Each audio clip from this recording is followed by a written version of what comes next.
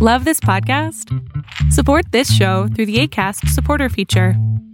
It's up to you how much you give, and there's no regular commitment. Just click the link in the show description to support now. This is Jim Donovan. It is currently 2200 hours on September the 3rd, 2020. I am recording from my office on Ventura Boulevard. I hate this new format. The old servers were working just fine. I don't understand why we had to upgrade. Okay, doesn't matter. Got the text from Control. Billy Baskins, 9 years old, last seen yesterday by mother playing around the big animal exhibits in the old Los Angeles Zoo in Griffith Park. Mother reported hearing a horse's hoofbeats before her son disappeared. Several children reported missing from this location over the last 6 months. In each case, a horse was heard before the children went missing. Parents and witnesses denied seeing any horses at the time. Each child turned up dead from apparent exposure several weeks after they go missing. Your objective is to find Billy and deliver him to our auxiliary, Father John, at St. Mary's. He'll make sure the boy is reunited with his mother. Right in the middle of Los Angeles, there's a huge 4,000-acre park called Griffith Park. Back in the 19th century, it was private land that was owned by one eccentric millionaire, Don Feliz.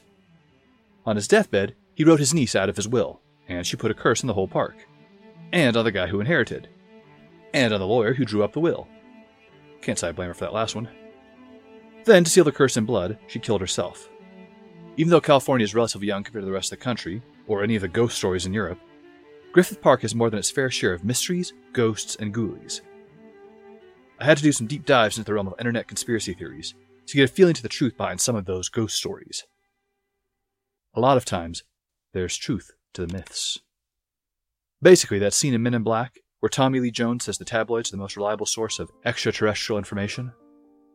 I generally agree, but substitute internet for tabloids. I found 4 credible ghosts and 3 different ghost hauntings in the area.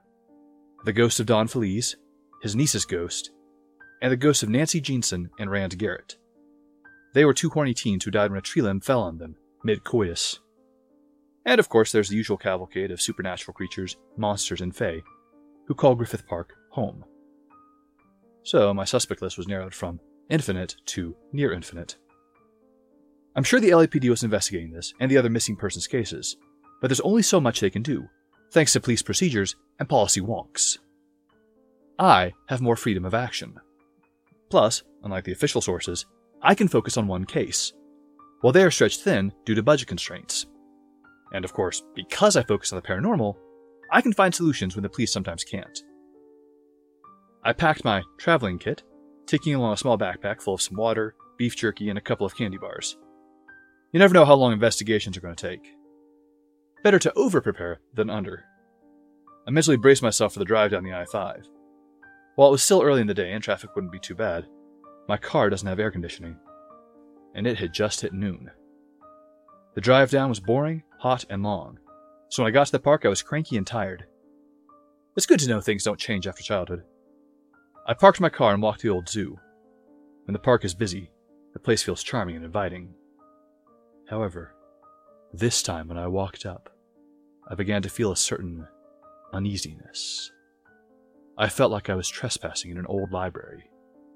Every breath felt a little heavier, every step a little more difficult. The insects had stopped buzzing, and the birds had stopped chirping. Well, mostly. I could still hear a crow cawing. I considered opening myself up to the verum vicio, the true sight.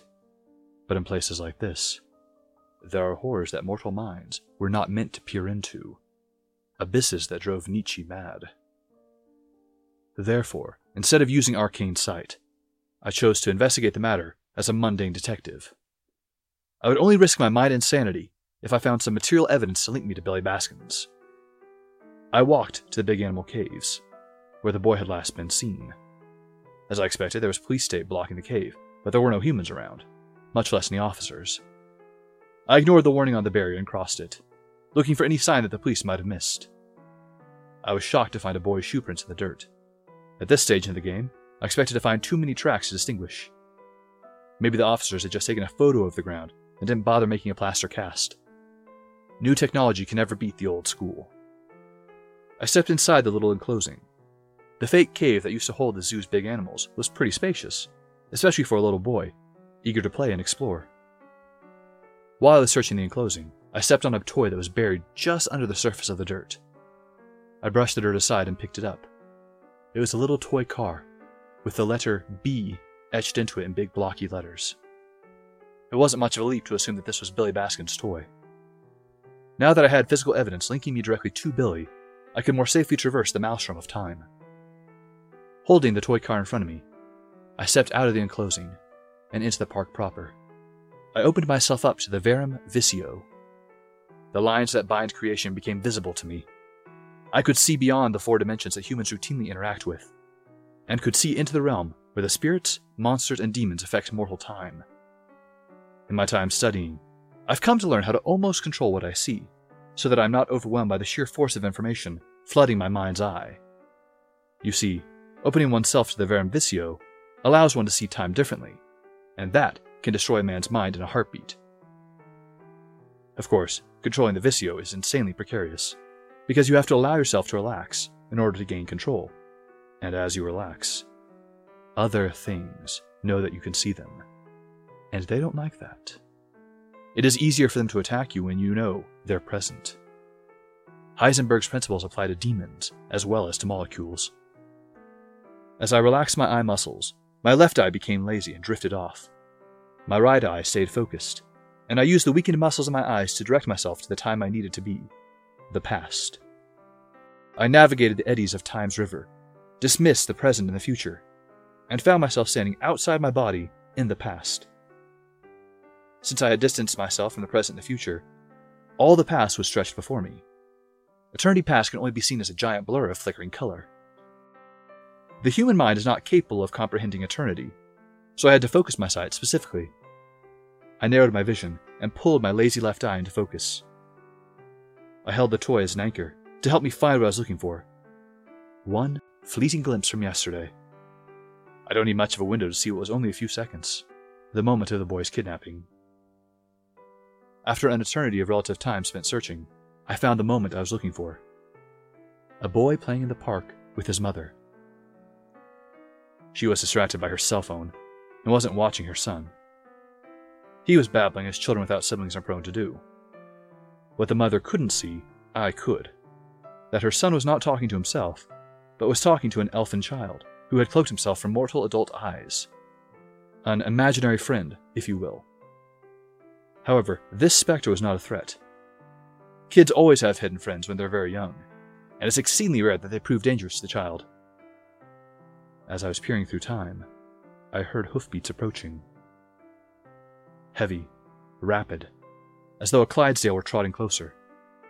I turned my sight to the sound, and I saw a spectral woman riding a unicorn. She was a ghostly image, a blur of faded colors in a woman's form. She wore a tattered white dress, her feet were bare, but damaged. And it wasn't the soles of her feet that were rough and calloused, but the tops of her feet were ragged and bloody. Her skin and features were distinctly Caucasian, while her hair was frizzy and brown. There were rust-colored specks under her fingernails, almost certainly dried blood. Her most striking feature, however, were her eyes.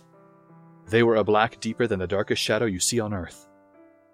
I don't know how to describe it other than a hungry, covetous black. The unicorn she was riding was wild-eyed, with a single, blood-spattered horn jutting from its forehead. Its coat was a sickly green as diseased flesh. The woman in bee scalp toward the child. Without pausing to slow the unicorn, she reached down and grabbed the boy by the arm and yanked him into her lap. She wheeled her mount around, and I saw the boy was unconscious, either asleep or already dead. The woman and the horse galloped off to the southeast. I didn't need to follow them with the Verum Visio. Her physical description matched Nancy's, the girl who had been killed by a fallen tree branch while she and her boyfriend were having sex on a picnic table. For all that time, their ghosts have haunted the picnic table where they died. Until now, I hadn't heard of either of them leaving the area. And I'd definitely never heard of a sickly unicorn. But there's only one Caucasian woman in a white dress who haunts Griffith Park. Yes, There are enough ghosts in Griffith Park that one can distinguish them by physical characteristics, like race and hair color. I hate ghosts. It's depressing to interact with them, because they are forever trapped between earth and hell, until they either accept their destination, or until the final judgment.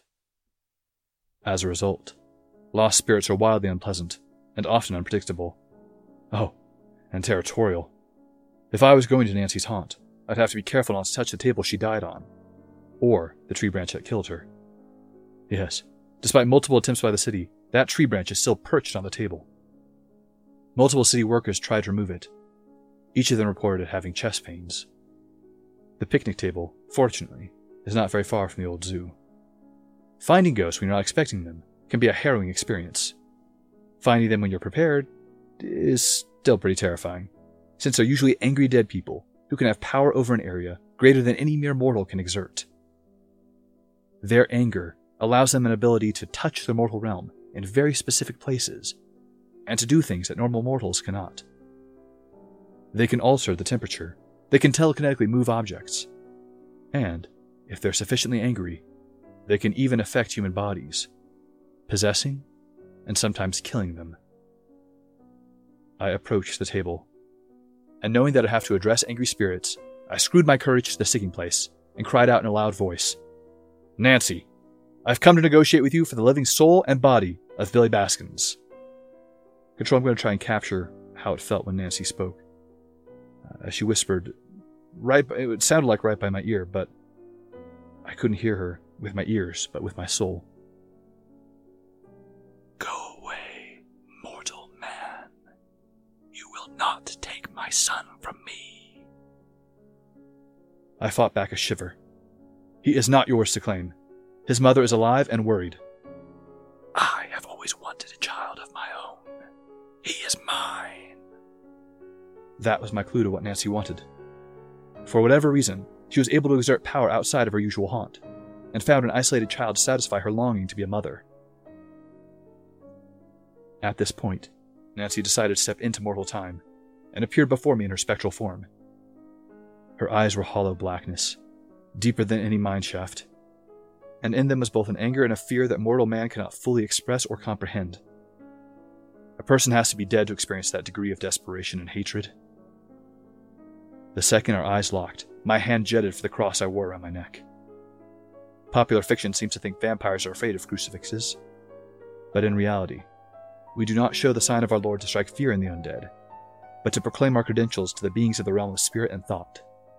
If one is going to negotiate with spirits, it's best to wear your authority plainly, because mortal man is not on even footing with those of the deeper dimensions. "Nancy," I called out again, in a firm, unyielding voice, "I would negotiate for the living and unharmed body and soul of Billy Baskins." There are very few mechanisms by which a mortal man can confront a spirit, and as I am no priest, I cannot exercise one and force it to face the final judgment. However, those who are caught between heaven, hell, and earth crave for anything that will make them feel real again, if only for a moment. This is why vampires drink blood, why the soulless make pacts with the ensouled, and why ghosts possess the living. They all seek something they cannot have, as if they were crack addicts, seeking their next fix. She whispered once again to my soul, "I now have a son. What could you offer me that is better than that?" It is not uncommon for female ghosts to kidnap children so that they can satiate their mothering instincts. But, as they are dead, the ghost cannot care for the child, and they usually die of exposure or starvation. I've heard that these ghosts, hearing the cries of starving children, will sometimes themselves cry out in anguish at not being able to care for the child that they have stolen, and will slip deeper into madness. Not able to care for the child. That triggered a thought. Sometimes, you can negotiate with the dead. I spoke up. "In exchange for the boy, I offer up this bar of chocolate, that you may remember what it is to taste food." Ghosts respond better to formal speech. It carries authority that casual slang cannot. I opened my backpack and withdrew the travel provisions I carried with me. To sweeten the deal, beside the bar of chocolate, I placed a bottle of water. It was frozen when I first put it in my bag, but now it had melted and was merely cold. The ghost drifted closer to me to inspect the food. Her feet passed through the earth, as if she was being dragged, rather than walking on top of the soil. That was why the soles of her feet were pristine, while the tops of her feet were ragged and bloody. She reached out her blood-stained fingers to grab the food, but her hands passed through them. I had not yet yielded permission to her to take them. Spirits and ghosts are bound by very strict rules. In a firm voice I said, "First, the boy, then the food is yours." Without any hesitation or a second of doubt, she looked over at the picnic table. There was nothing there. Then, as though looking through a heat mirage, the air shimmered around the table, and where previously was just empty ground, I saw a child asleep under one of the benches attached to the table. Nancy turned back to me and cocked an eyebrow, waiting expectantly. I looked at her nonplussed and said, "Say the words." The ghost looked directly into my eyes and said, "I yield all claims on the boy in exchange of the food offered." In the same formal tone, I said, "In exchange for the unharmed body and soul of Billy Baskins, I yield all claims on this bar of chocolate and this bottle of water." As the last syllable left my lips, Nancy pounced on the food. I hurried over to Billy. I have seen ghosts eat before, and it is exceedingly depressing, watching them try to capture the feeling of being alive. I'm not a ghost hunter, demanding answers of the dead. These are people. They are doomed. It never hurts to treat them with that last little bit of respect that they will never otherwise get. So I left her to her gluttonous feast. Billy was asleep and cold. I shook him awake, and the second he woke up from a deep sleep, seeing a strange adult, he screamed and started fighting me. I calmed him down by telling him over and over again that I was a park ranger and I was here to help him. He calmed down a bit and asked to see my badge. Of course. So I lied, and I told him that park rangers aren't like police, and they don't carry badges. I offered him a bag of beef jerky from my backpack. I had no idea when he had eaten last, but it was a sure bet that he'd be hungry. Kids always are. I talked to him for a little bit, gave him back his toy car, and set him at ease. He hugged that toy car with all his strength. He didn't remember anything that had happened. It was as if he had simply fallen asleep while he was playing at the old zoo. I didn't want to lie to him, but I had to comfort him, and donning the air of authority would, I thought, provide him that feeling of safety. I bundled up little Billy, and I carried him out of the park. He was still exhausted from the mystical nap, and so he dozed with his head on my shoulder as I carried him out. As we left, for the second time that day, I heard the birds stop chirping, and the bees stop buzzing. All life around me had stopped. Nature was waiting. I felt the hairs on my neck prick, and I felt cold from head to toe. I knew that if I were to slip into the Verum Vicio, I'd see Nancy, and likely her dead lover, and possibly some other horror, all staring at me as I carried little Billy out of the lion's den and into safety. So, Control, the case of Billy Baskins wrapped up with me taking him to Father John at St. Mary's, since he's one of our child protection auxiliaries. I trust you'll know who to send to lay to rest the spirit in Griffith Park. Perhaps a certified exorcist will be able to question the spirit to gather more information, possibly find out how she was able to leave her sphere of influence to kidnap a child.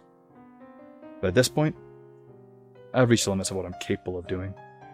I'll drop off a written report with my case notes at the usual spot. Until then, Jim Donovan out.